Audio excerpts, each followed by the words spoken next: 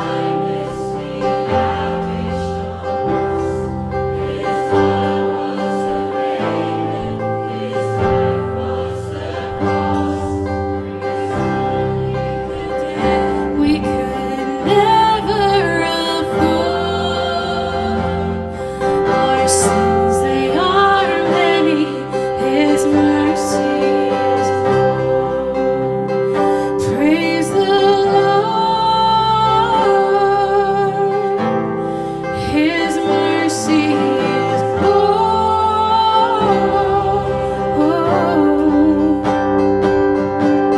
Stronger than darkness, new every morn.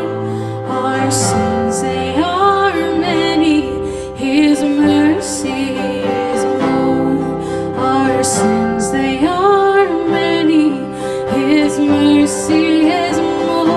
Oh, our sins, they are many, His mercy is more.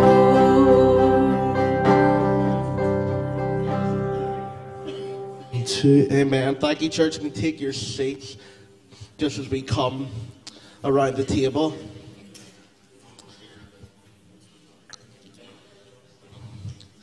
First Corinthians chapter 1 and verse 10, it says, I appeal to you, dear brothers and sisters, by the authority of our Lord Jesus Christ, to live in harmony with each other.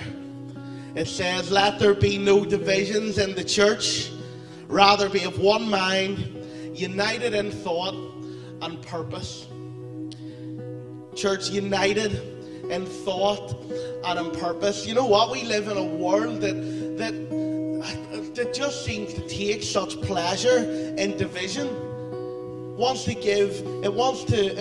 divide people, whether it be through political affiliation, whether it be through thought-provoking things. We live in a world that causes division, and yet we gather today as a body of believers, knowing that there are so many bodies of believers all across this land, all across the world today, that will do what we are doing in harmony and in unity as Christ's church.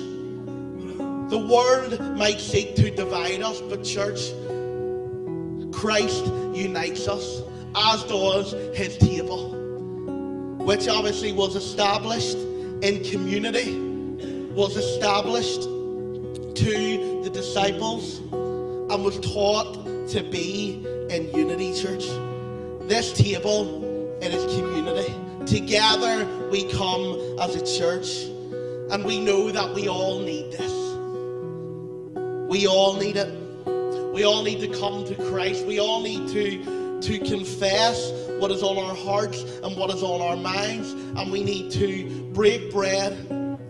We need to take of the cup. We all need this. Jesus broke bread with people. He took communion with people, with God's people, and today we do the very same thing. This is something that we must do together, church. A second verse found in John chapter 8 verse 36, it says, therefore, if the Son makes you free, you shall be free indeed. Church, how good is it to know that we take of these emblems in absolute freedom? Because the Son set us free, and that is what this represents. Through His death on the cross and His resurrection from the grave, church, we are free, and free indeed. That won't be taken away from us. When we come to the table, we can leave behind everything that has happened, and we admit our mistakes, and we take this bread and we take this cup and we do it in freedom, church. Church, this table is community. This table is freedom. And finally, it is a declaration. You see, the verses that we read, they'll tell us in different versions, use slightly different words, but they all mean the same thing. We declare the Lord's death because it meant death to our sin, to the penalty of sin. Christ took that for us.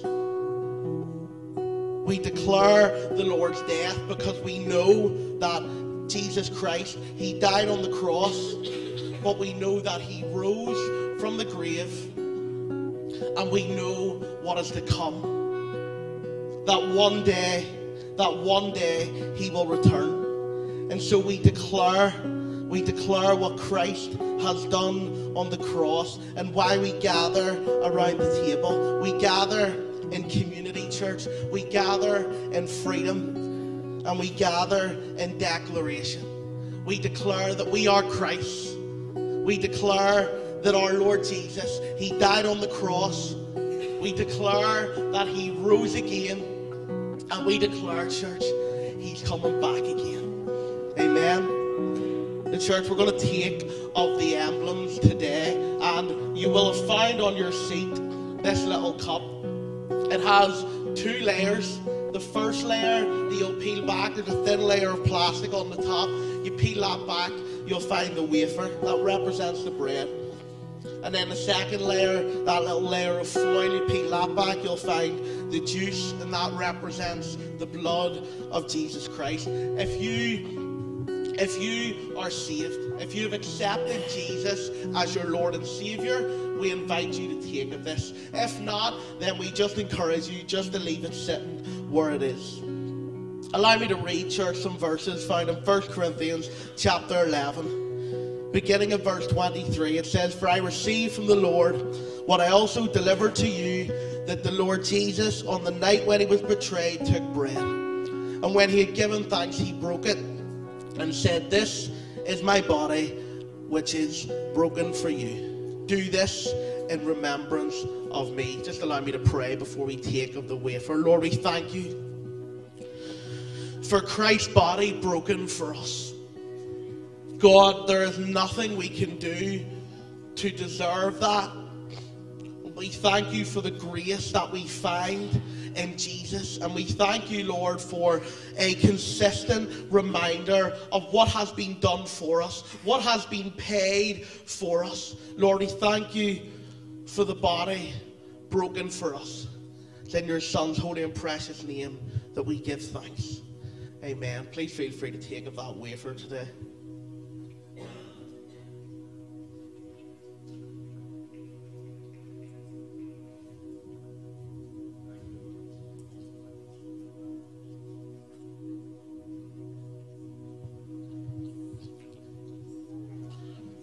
Goes on to say, in the same manner, He also took the cup after supper, saying, "This cup is the new covenant in my blood. Do this as often as you drink it in remembrance of me. For as often as you eat this bread and drink this cup, you proclaim the Lord's death until He comes." Church, allow me to pray. Lord, we thank you for your Son's blood, willingly shed, willingly given for us. God, we thank you for all that this represents. We thank you, Lord, that we have been cleansed because of this. And God, we pray that today, as we would continue on, would we remember to proclaim, would we declare, Lord, would you help us to do that? Thank you for the blood shed for us. It's in your Son's holy and precious name we pray. Amen. Church, please feel free to take of the cup.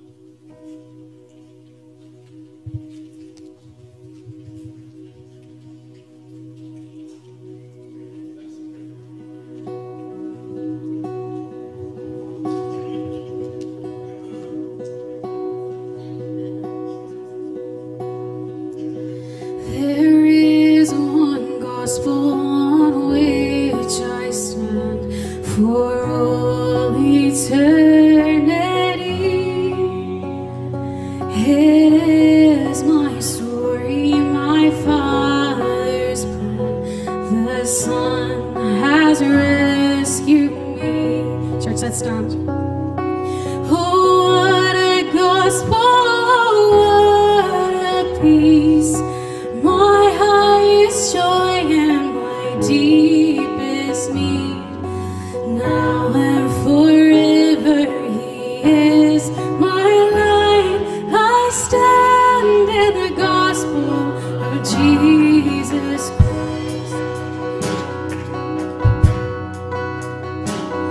There is one gospel to which I cling, all else I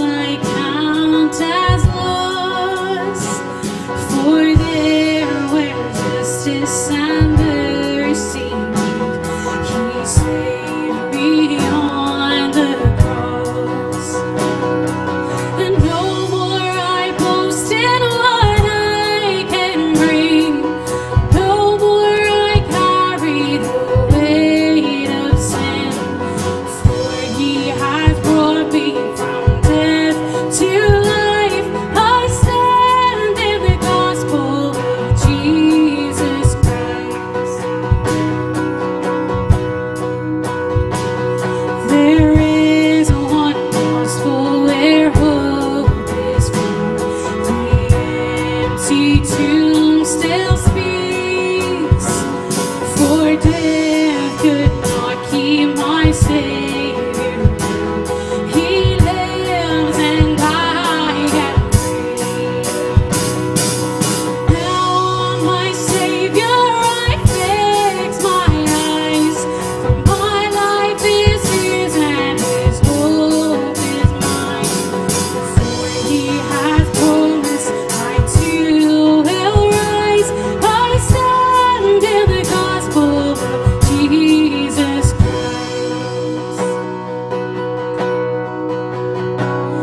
And in this gospel the church is one.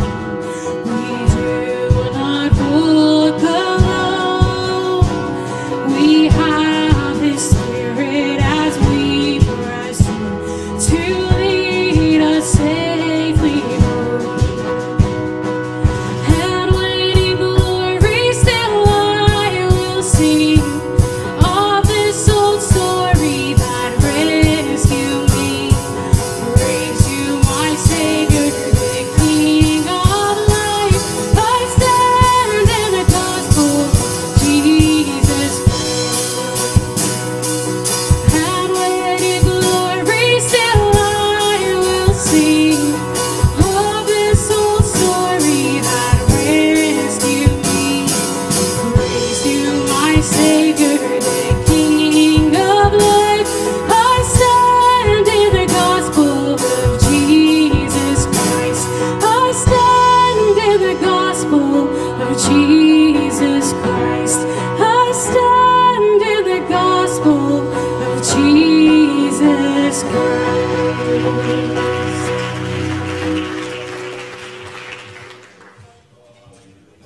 Amen.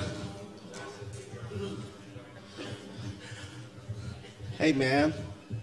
Church, God is good, isn't He? Wow. Praise God. Thank you to the team. Church, just a few things that we want to make you aware of, some things that we want to go over. And first of all, I would just like to say, if you're new here, you're so welcome. We really mean that. I hope that you've received, well, I know that you will receive a warm welcome at the door, but we're so glad that you're here. You're welcome, and so too is your family, so are your kids. We run a kids space during each of our services on a Sunday, and so our kids space, the way it works is you come in the front doors and immediately your kids go into their own room and have their own program the entire time that you're in church, and they'll come and find you in the last song. So that's for primary school age kids. If you have any children that are a bit younger and you're worried about them being disruptive in the service or anything like that, we have a parent and baby room just out these doors and to the left that you can use, where you'll be able to see and hear everything that's going on in the service, and we encourage you to make use of that. As I said, we do have another service tonight at 6:30 p.m. and we continue on looking at Matthew, and we have Stephen Francie speaking tonight on the invitation to follow. So we carry on with the invitation, carry on with the vision, and we encourage you to be here tonight. And on Tuesday night we gather at 7:30 p.m.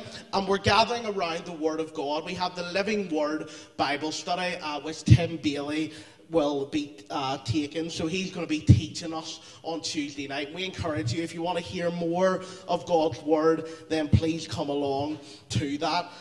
Next Saturday, there's a few exciting things happening. I'll plug first Mini Pulse. So Mini Pulse is for the teenagers. Thank you, Caitlin. Glad at least one of us is excited. That's good. So Mini Pulse is for the teenagers, and the tickets are selling out fast. We actually, originally we had booked 20 tickets for the young people, thinking that that'll be enough. At the minute, I think we're at 27, so we're going to be needing to take a few cars as well. But yeah, next Saturday is Mini Pulse. We're leaving church at 10 a.m. and we'll probably be back at about 11:30 at night. So if you're looking rid of your teenagers, it's a $5, by the way, a $5, and they'll be gone the entire day. the entire day. And of course, next Saturday as well is Kildare. So the ladies are heading to Kildare for a shopping trip. So we're putting on a coach which will leave Living Hope at 8 a.m. Isn't that right? Yeah. So it's going to leave Living Hope at 8 a.m. There's a few tickets still left, but we're really getting into the last few. So if you want to purchase those, then you can do that at the info desk just as you walk out of the front doors of church there. But by the end, I expect by the time we leave church today, they'll be sold out. So there'll be a mad rush now to the info desk. But yeah, you really need to get your tickets for that so that you can have your place on the coach. And on Tuesday the 1st is the men's event, isn't that right? I got the right date there. So we have our men's event on Tuesday the 1st, which we're still selling tickets for as well. There actually aren't a lot of tickets left, which is incredible. The church is really going to be packed. So if you or any men you know would like to be a part of that, you can get tickets there from the info desk. They're £3 each too, and we'll feed you curry on the night as well. So you can't beat that. £3 for a good curry and a good night. So we really encourage you to get involved in that. And finally then, next Sunday evening, we're doing something a little bit different. We're hosting what's called The Conversation. The Conversation. And what that is it's going to be Pastor Matt and it's going to be Tim Bailey discussing what do we do when the hard times come. And it's going to be a discussion between these two with all of their experience, with all of their wisdom and knowledge. We really encourage you to come along and to hear what they have to say on such an important topic. It's going to be quite different to what we're used to, but we like different, that's good, and we encourage you to be here next Sunday night. If you're not, you will miss out. We really, really think that you should be here for what will be a great night. Church, I'm just going to invite now Pastor Matt, who's going to come and he's going to bring the word. Thank you, church.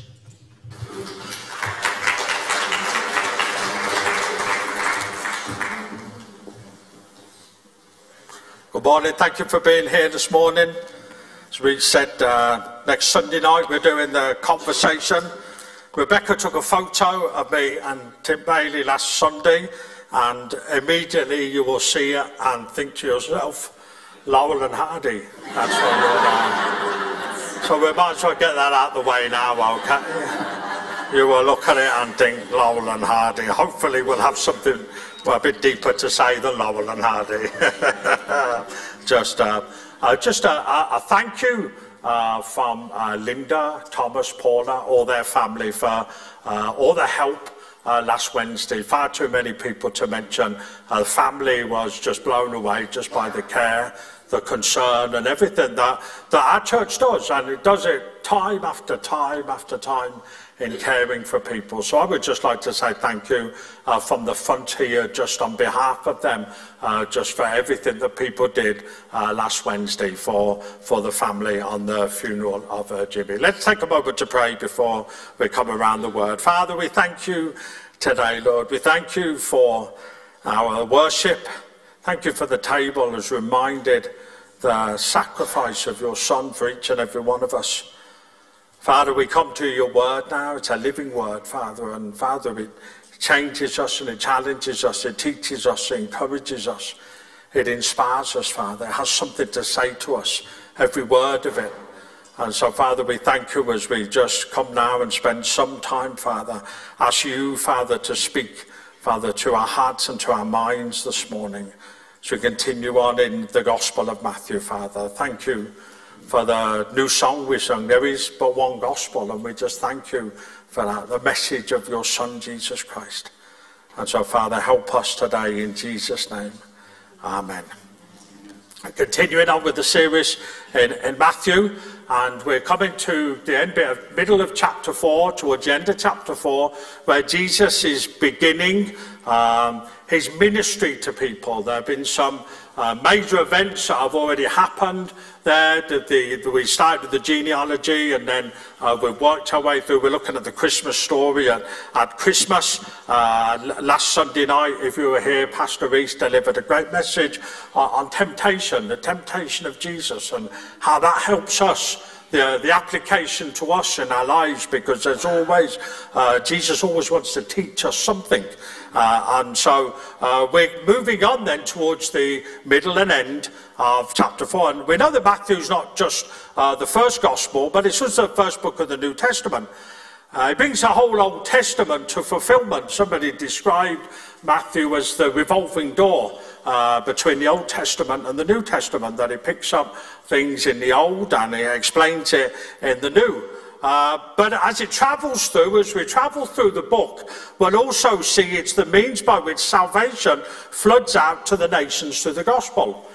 And Jesus, at the beginning of his ministry, his priority was to go out and to preach the word, to teach people, to preach the gospel, to heal the sick. It was his purpose in coming. And this is where Matthew picks up the journey today. And I suppose, in a sense, we were a continuation of that journey for him, because as Jesus went around changing people's lives then, he still changes people's lives today. He says that's the extension of it. We're an extension of it as his church. The building, the meeting place, other things may have changed a bit, but the message primarily hasn't changed. It's why God sent his son Jesus. And so we're going to pick up in Matthew chapter 4 in two sections, because Stevie Fancy is going to do the middle bit tonight on following Christ, as he calls the disciples. So we start there, Matthew 4, and we'll do 12 to 17 verse. Now when Jesus heard that John had been put in prison, he departed to Galilee, and leaving Nazareth, he came and dwelt in Capernaum, which is by the sea, in the regions of Zebulun and Naphtali, that it might be fulfilled which was spoken by Isaiah the prophet, saying, the land of Zebulun and the land of Naphtali, by the way of the sea, beyond the Jordan, Galilee of the Gentiles, the people who sat in darkness have seen a great light. And upon those who sat in the region as shadow of death, light has dawned. From that time, Jesus began to preach and to say, repent, for the kingdom of heaven is at hand. Verse 23, and Jesus went about all Galilee, teaching in their synagogues, preaching the gospel of the kingdom, and healing all kinds of sickness and all kinds of disease among the people. Then his fame went throughout all Syria, and they brought to him all sick people who were afflicted with various diseases and torments, and those who were demon-possessed, epileptics and paralytics, and he healed them. Great multitudes followed him from Galilee and from Decapolis, Jerusalem, Judea, and beyond the Jordan. So we see Jesus here starting his ministry. And Jesus is not only, he not only stands out by the words that he says and who he is, but also what he does as well. And he's come to a point in his life where he's going to sort of declare he is the Messiah by preaching the gospel, teaching the word, and healing the sick. And so we see here that his earliest ministry focused on Galilee, where he lived in the northern region of Israel. Now, this was a heavily populated area. There were people that wanted to come out and hear him. We've got to remember that people are waiting. They are waiting for the Messiah to come. It has been at least 400 years since really they have experienced God speaking to them. So there was an expectation with the people. And we know the Gospel of Matthew emphasizes the person and the life of Jesus, particularly in fulfilling Old Testament prophecies. Now, I'm going to keep repeating myself, not because I'm getting old and sometimes old people repeat themselves. I'm repeating it because this is so important. It lays the groundwork for the beginning of the Gospel of Matthew, that Jesus Christ is the fulfiller and the fulfillment of all God's promises. And I keep saying that, in a sense, until we'll get it. Until we suddenly realise that the opening part of Matthew and all the way through Matthew, that Jesus Christ is the fulfilment. That actually this is not an accident, it's not something God, in a sense, has put together at the last minute. He says he is the fulfiller and the fulfilment of all God's promises. There are many times I've told you, when you come to preaching, it says you only have to prepare a 15-minute sermon for 45 minutes, because you tell them what you're going to tell them, then you tell them, then you tell them what you told them. And that's what you do when it comes to preaching. And so here, we've just repeated that again, and we keep repeating it. And so Matthew points to another proof. Because the prophecy is from Isaiah 9, and we looked at Isaiah a couple of years ago when COVID started, and we worked our way through some of the chapters there. And Jesus moves to the town of Capernaum. Now he meets a very important person in Capernaum. He meets a tax collector. He meets a tax collector called Levi. And Levi's name is changed to Matthew. And Matthew is a tremendous name. It's a wonderful name. It is, honestly. If you know any Matthews, because their name means gift of God. Not hearing too many amens there. I should repeat it just in case you're sleeping. Matthew means gift of God. Amen. Oh, praise the Lord. Now, somebody will turn around and say, but nobody calls you Matthew, everybody calls you Matt. So I suppose I could just be described as a gift. No? Okay, but gift of God. And so this is where Jesus meets Levi the tax collector. He calls him and he becomes a writer of this gospel. And a great example of what Jesus does in people's lives, isn't it? It says, a hated man. Nobody likes tax collectors. Nobody likes tax collectors today. I apologise if there's any tax collectors in here. But nobody likes them. They didn't like them back then even more so, because they were cheating people and robbing people and charging them more. And Jesus goes up to Matthew, the writer of this gospel, and he just says, come and follow me. And later on in Matthew 9, he says immediately he got up and followed him. I mean, he's not going to waste that opportunities, and he becomes a writer of this gospel. But Matthew is from the town of Capernaum, where Jesus moves to. And so there is a very specific promise here fulfilled to these people. And it talks about the tribes of Zebulun and Naphtali. And Matthew quotes Isaiah 9:1 to make that point, because he says there will be no gloom for her who was in anguish. In the former time he brought into contempt the land of Zebulun and the land of Naphtali, but in the latter time he has made glorious the way of the sea, the land beyond the Jordan, Galilee of the nations. So Jesus moving to Galilee marked a significant fulfillment of the prophecy. Now what does that teach us today? Well, when God promises us something yesterday, we can hold on to that promise for today, even if it's not been fulfilled yet. That's the point of the Old Testament prophecies, that actually there is an expectation and a fulfillment of them coming. We complicate it sometimes by looking at all the minute details, but we're simply this. There is that expectation that what God promised yesterday and in the past has to come to fulfillment. It has to come to fulfillment. Whether God makes a promise to us in our life and we're looking at it and say, God, when is the right time? God always fulfills his promises. He always fulfills his promises. See here, it tells us the people of the land were described as dwelling in darkness under the shadow of death during Isaiah's time. There were two reasons for this. One, they were much closer to the Gentile people, so they were prone to more attacks. They were prone to more invasions from the other nations. The second one is this. It says the people living there were far away from the cultural and religious centre of Jerusalem. They had to travel some distance to reach the temple and the dwelling place of God. So Isaiah's prophecy that he had spoken of 900 years before was writing about the coming of the Messiah, because not only would Jesus come, but Jesus comes, he brings a light that dawns on the region, that brings light to the region. And Matthew shows the readers that Jesus is simply that light. He is the fulfillment of that prophecy that was said, as they look in Isaiah and say, well, when's this going to happen and how's that going to happen? Matthew's simply declaring as they read it, he says, well, he's here. He's Jesus, he's the Messiah, he's come. And he says he shines brightly in the land of darkness, simply known as the Galilee of the Gentiles, for the mixture of the nations. It would have been so much easier for Jesus to start out in Jerusalem. That was the centre of everything. He could have just began there. He didn't begin there.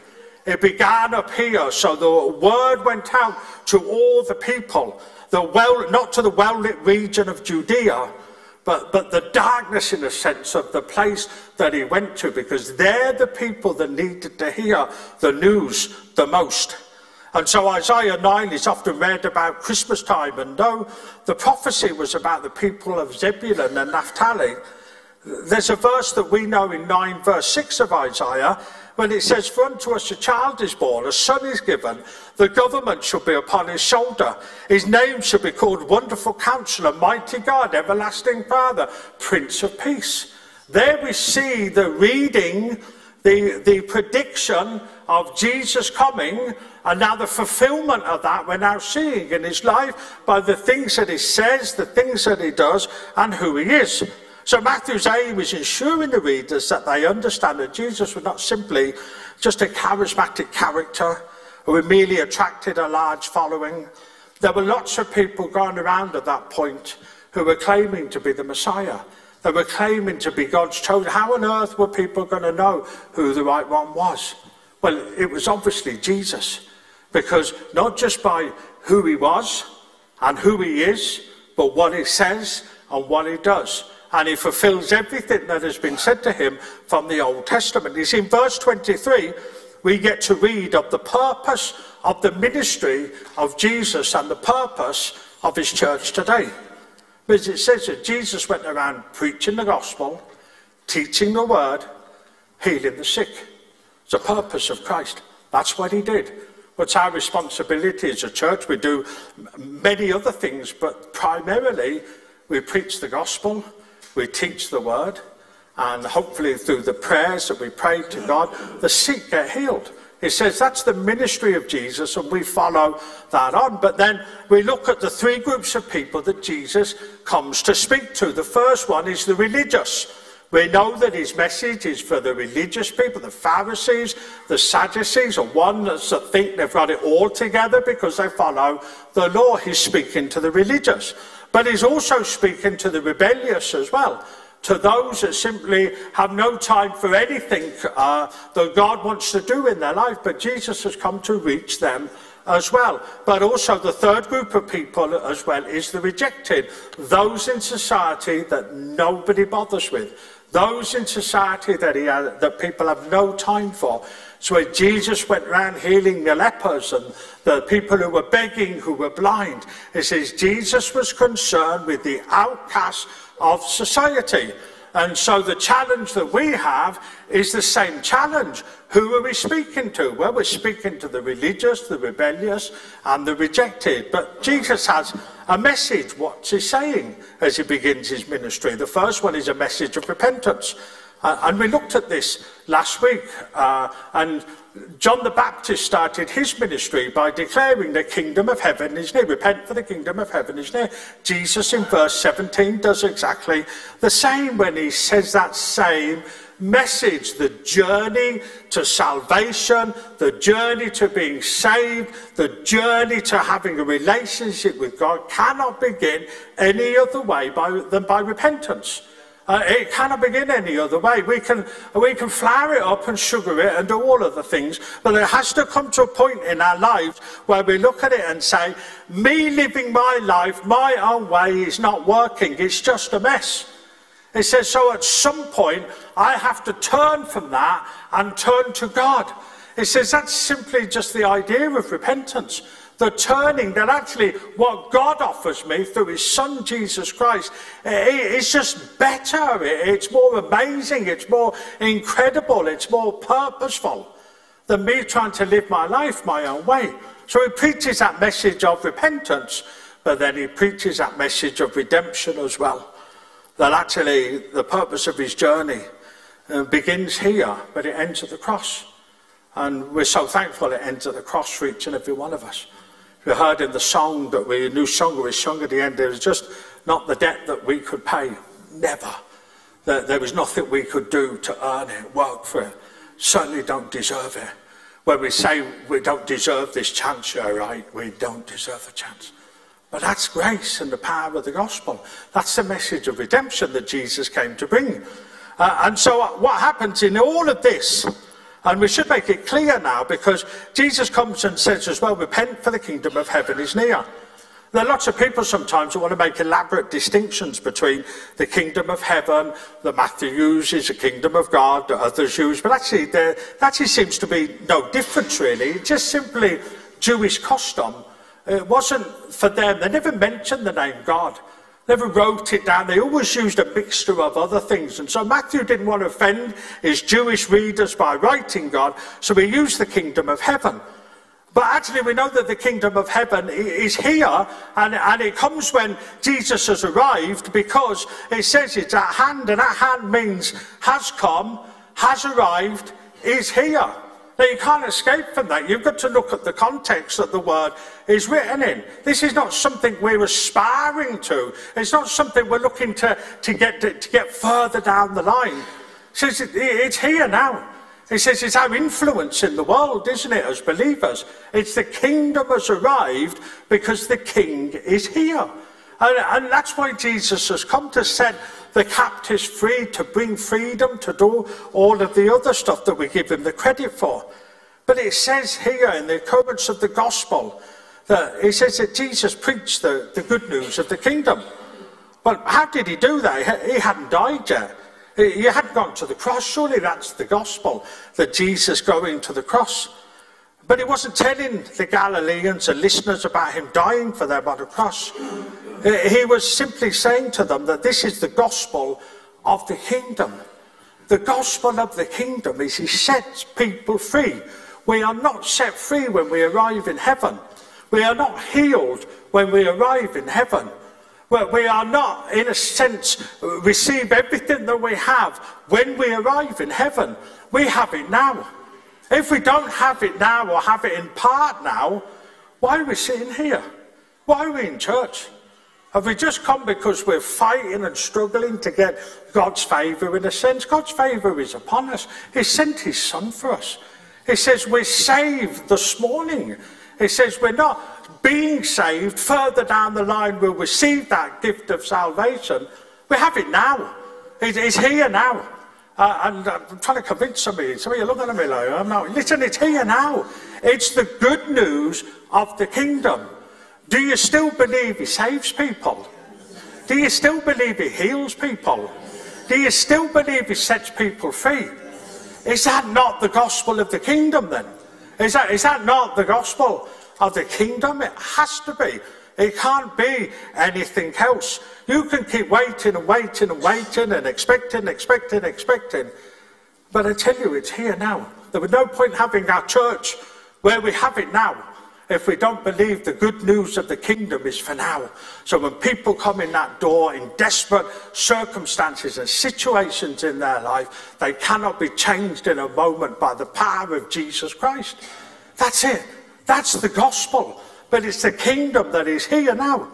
And you see, Jesus here, he's coming and he's explaining to the people, those who have been under oppression, those who have been, because we've got to remember these people are living in a time, they're living in a land whereby everybody owns them. Everybody is taken captive of them and their land. And Jesus was doing something different from what had been done before. See, in the history of the land, people came to power by killing their predecessor. They're the ones, if they were more powerful physically, they killed the person in front of them and they came to power. Jesus' plan was not to deal death to Israel's enemies, but to deal life to Israel. Not to deal death, but to deal life. And it comes to the point of what he comes to do as he comes to preach, as he comes to teach. The word in Greek for preaching is kerosene, which is simply the word for a herald's proclamation. That simply when the king has a message, he sends somebody to proclaim that message. That's what God has done in Jesus Christ, to proclaim the message. And that's what it simply means, direct from the king. And you see, we see what Jesus does. Many towns had their own Jewish synagogues. And this would have been used as a local gathering, a worship centre, apart from the main temple in Jerusalem. The Jewish synagogue arose during the Babylonian captivities because people couldn't get back to the central temple. So what they did was they planted, in a sense, these temples, these churches made up of small groups of people. They would gather, they would come because they wanted a place where they could worship, where they could be instructed in the law, where they could be taught. And so this is what's happened. So these are the places that Jesus is going into. And it was common to include preaching from various rabbis, from teaching that maybe they had a message to share. So what's happening is the synagogue is open. Jesus is going in and he said, I have something to say to the people. And he's sitting down with the people and he's sharing with them. He says the message of the good news. And he's doing it in lots of different places. It tells us all the different places. He's sharing that in. He's going and he's instructing because this was the place where people could come, where they could come and ask questions. You know, the style of preaching that we have today is probably a little bit further away from the preaching and stuff, probably that was around when Jesus was here, that he probably would have just sat down with people and they would have been allowed to ask a question. They'd been allowed to, I disagree with something you said. There's a reason we don't do that here, because some people disagree with everything I say. and so they would invite the instruction back, or they would come and they say, backwards and forwards to find out, well, hold on a second, it says this, but it says that. It says we're doing a think next Sunday night, the conversation, and it just simply to try and move it towards an idea of allowing people to say, well, I don't understand always everything that's written in Scripture. Well done, join the club. But given an opportunity to share something, to say something, to ask a question, this is the way Jesus did it. Simply allowed people to come back to him and to say this. So Jesus didn't simply go to the synagogues and say, you know what, you know the Scriptures, so you don't need any further instruction. Rather, what he was doing is explaining the law to them. He's actually explaining them, because what they had was the information of the law, but not the revelation of the law. Having the information is great. I can give you lots of wonderful Bible facts about which books are longest in the Bible and memorize Scripture and all of that. But listen, if all it is instruction, it's no good to us. It's revelation that we need, but it's revelation of Scripture. See, as Jesus sits with these people, he understands that they have the instruction, but Jesus is saying, listen here, a bit, it was Isaiah 9 to do all that was written and stuff. That's written about me. Isaiah 61, Spirit of the Sovereign Lord's upon me. All the stuff that he is sharing in the synagogues, all the stuff that he's sharing with the people, it's a fulfillment of what is said in the Old Testament. And these people aren't quite getting it. They're not quite getting it because they're looking for somebody else. Jesus is instructing them, but what they need is revelation. So Jesus is not just teaching and preaching, but there is a difference between teaching and preaching. And I've just got to take a few moments to do this because, I think it would be true to say that's something we need to hear in our day and age. And beginning with the difference between teaching and preaching is one of emphasis and manner, not of content. If I was going to describe preaching, it's the uncompromising proclamation of certainties. Teaching is the explanation of the meaning and significance of them. I think that's probably the best way to try and explain it. We need both preaching and teaching. Martin Lloyd-Jones, the famous preacher from Westminster, when asked what was preaching, he says it's logic on fire. I thought, I love that, I wish I'd come up with that. Logic on fire. The Word of God is information that leads to revelation, that leads to transformation. Trying to help us now.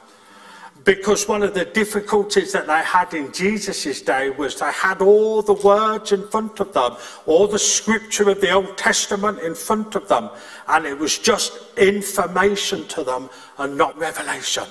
And we as a church do not want to just have the information of the Word of God, but have the revelation of the Word of God. That's what we need more than anything. Billy Graham said this concerning the Word. He said, if you are ignorant of God's Word, you will always be ignorant of God's will.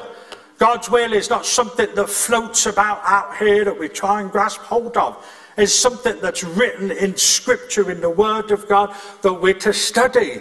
It says, D.L. Moody, I never saw a useful Christian who was not a student of the Bible. It says the third one, to meditate on Scripture is to allow the truth of God's word to move from head to heart.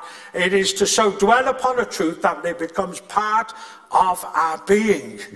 The challenge for Jesus as he speaks to these people is he understanding that they're just new information. He says what he wants to do is give them revelation. What do we want as a church above all else? We want revelation of the Word of God. Not just information, not just dazzling people with wonderful facts about theology, how we understand something and that. He said, listen, no point if you're a preacher and you understand it but nobody else understands it, what's the point? He says we preach the truths of God so people can understand it and they can apply it to their life, because it's a truth that changes people's lives. And so we understand that preaching focuses on influencing, motivating, inspiring the listeners in such a way that a positive change will take place. But teaching is different. It's more towards informing, educating, equipping the listeners with knowledge and skills. This is true here that, you need the head and the heart. You separate the head from the heart, and you'll have a train wreck of emotion in the pulpit. Disconnect the heart from the head in the pulpit, and you will have a running commentary of cold theology that does not lead the congregation to understanding the truth. Where's the middle ground? Well, that is a middle ground. In between the preaching and the teaching, you need both the heart and the head. It says tears of joy you want to see from people. Conviction in their lives. Eyes that dazzle in the glory of God is the goal. What we get most times is yawns of boredom. Because sometimes people are, oh, I can't listen to this and stuff. He says, I blasted a whole series of Netflix on the telly yesterday. I can't concentrate and listen for 40 minutes to what the Word of God says. And, that's a struggle we have sometimes. He says, because we look at it and say, we don't realise the value and the importance of what's being preached at. I read a quote yesterday, and this is so true, and I say this not to offend, but there's a reality of it. You spend 12, 13 hours a week preparing a sermon. You're praying over it, that people's lives will be changed, not by the words that you say, but the power of God. It says you're believing every word that comes out challenges, encourages, inspires. You come off the pulpit and all I want to do is drink water. Or you go to the door and you think to yourself, I'm ready for what anybody has to say to me. The first person comes out after you've sown your life into what's being said this morning. And the first person comes out and says, it was warm in the church this morning, Pastor, wasn't it?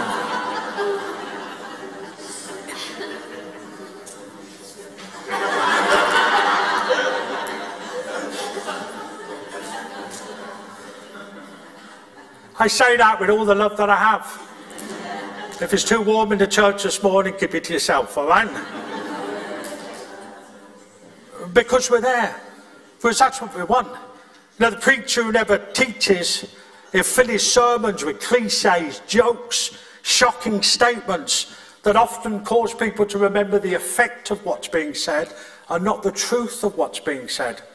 We've talked about this as a church. We were in church last Sunday night. I had a young man deliver a tremendous message on temptation that was biblical, that was applied to people's lives. He says, because we've said every time we come to this pulpit, I can get up here and tell you funny stories. I'm a funny guy, I am. But they won't help any of you. We could come and I could tell you 7 things I learned from my dog this last week and how we apply it to Scripture. That won't help any of you. It says we come and we're uncompromising, we're preaching and teaching the truth because we have to be. We have to be. Now for some of you look at it and say, oh, it's not my truth, it's not the doctrine that I believe. That's okay, but the truth that we believe from the Scriptures here, what Jesus is saying is the responsibility of preaching the gospel and teaching the word and healing the sick. And you see, there must be that overlap here. There must be that.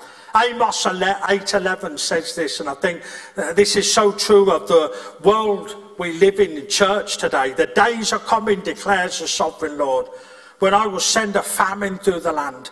Not a famine of food or a thirst for water, but a famine of hearing the words of the Lord. He says, let us not be a church like that. Let us not look outside of the word of God for what he has to say to us. The people are looking for words from the Lord, but not the word of God. He says that's the one that changes people's lives. That's the one that sets people free. And you see, we're living in that culture today. It's almost like in churches, it's that fast food culture, isn't it? You know, when you're hungry, it says the easiest thing to do, hit Kentucky, hit McDonald's, hit Burger King, or hit all three. You know, whatever you... It's a fast food mentality, isn't it? We're hungry, we'll get that instant feed. We brought that into church. We're spiritually hungry. Let's find a fast food. Let's go on YouTube and let's go on a podcast. Let's find something that just blasts us for 5 minutes with somebody who tells us how wonderful we are and that. And those things are okay, but they're not a substitute for the study of the Word of God, for being taught the Word of God, for preaching the gospel. That's the effective proclamation of it. How do we know it is? Because when Jesus starts his ministry, it's what he does. He doesn't get up and tell a funny story and tell us about what happened to the sheep on the hillside last Wednesday. He doesn't tell us that. He gets straight into it with people and proclaims the truth that he knows, because he knows that's what people need to hear. And he challenges them and he changes them. And Jesus moves on, because my time is near up, because I want to look at the third thing. That simply this, that Jesus did not stop at preaching and teaching. He verified his claim to be the Messiah by supernaturally meeting the needs of people. It tells us how he healed people, and he touched people, and he changed people. The afflictions of every kind, the relief from suffering, the reality of the truth that Jesus really was bringing the kingdom of heaven. Jesus' ability to heal all those with different kinds of diseases demonstrates that he has this authentic and real power over creation and the damage done by the fall of man. His authority over the demons and those who were demon-possessed simply tells us he is the defeater of everything. He has victory over all things. And he comes after he teaches the word and preaches the gospel, but then prays for the sick, prays for those who are possessed, pray for those who have all sorts of different issues and problems. And Jesus had this purpose. He didn't want to attract great multitudes. It's not what he's about. I always say this when people pray and say, oh, we need more miracles today, or we need more of the miraculous. You know, we do. Jesus brought the miracles in his full. And they still put him on a cross. They still hated him for it. So the idea that we think that having more miracles will bring people in, I'm not overly sure it does. There's the example of Jesus there. You know, that he's there, that he brings the miracles, but they still put him on a cross for it. And you see, Jesus comes at the outset of his ministry, and he simply wants to just say to people, I'm here. I'm in the business of changing people's lives. And as people heard him, they did this. It tells us they brought to him with people with illnesses. He cured them. They brought to him people with pains. He healed them. They brought to him people who were possessed by demons. He cast them out. They brought to him paralyzed people. He raised them up. To simply follow on as to what Jesus did, I wonder if we just close our eyes, bow our heads for a second as we come to the end of this sermon. We simply just want to do this because we believe in the teaching of the word. We would amen that. We believe in the preaching of the gospel because we want to see people saved. But Jesus still heals people today of all sicknesses and of all illnesses. And that could be physically, it could be mentally, it could be emotionally, it could be anything that anybody is dealing with at the moment. And just before the team come up, I wonder if we could simply do this. If there's something in your life at the moment and you are struggling, we're not asking you to come out to the front. We're just simply asking you to stand. We just want you to stand, and we're just going to pray over everybody that stands. Believing that God could heal you in a moment. Thank you. Thank you for the people who are standing. If there's something wrong with you physically, we are taking a moment to simply say, God, would you touch and heal these people? Jesus' ministry arrived with a proclamation of the teaching of the word, the preaching of the gospel, and the healing of the sick. Come on. There's a few more. Some of you are not standing. There's nothing to lose. We're not bringing you out the front. We're asking you to pray. Not going to have anybody lay hands on you, which is simply between you and God.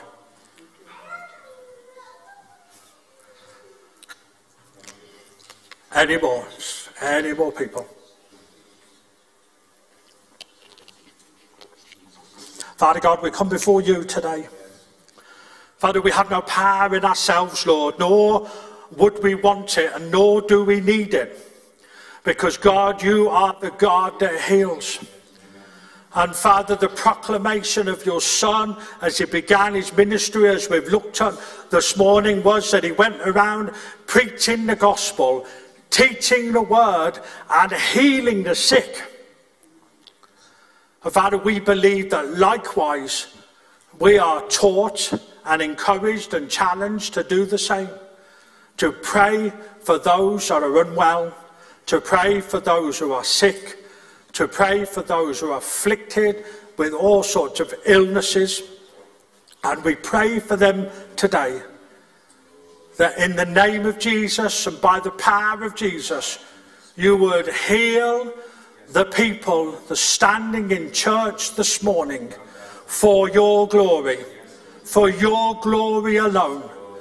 That the testimony and the witness of this Sunday morning would not be how great the worship was, how wonderful the preaching was.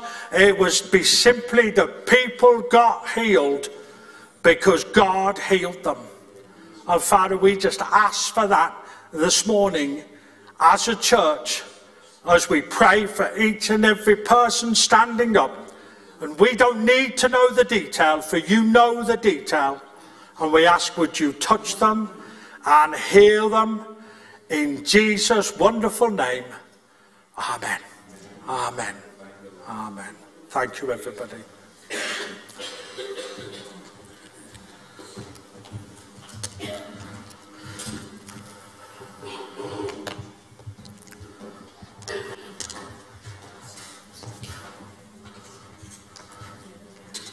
Church, let's stand and worship together.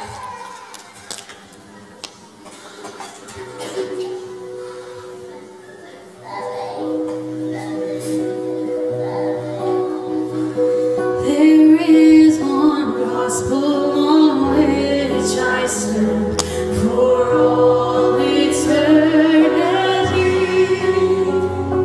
It is my story, my Father's plan. The Son has rescued me. Oh, what a gospel, oh, what a peace, my highest joy and my deepest need. Now and forever he is my light. I stand in the gospel of Jesus Christ.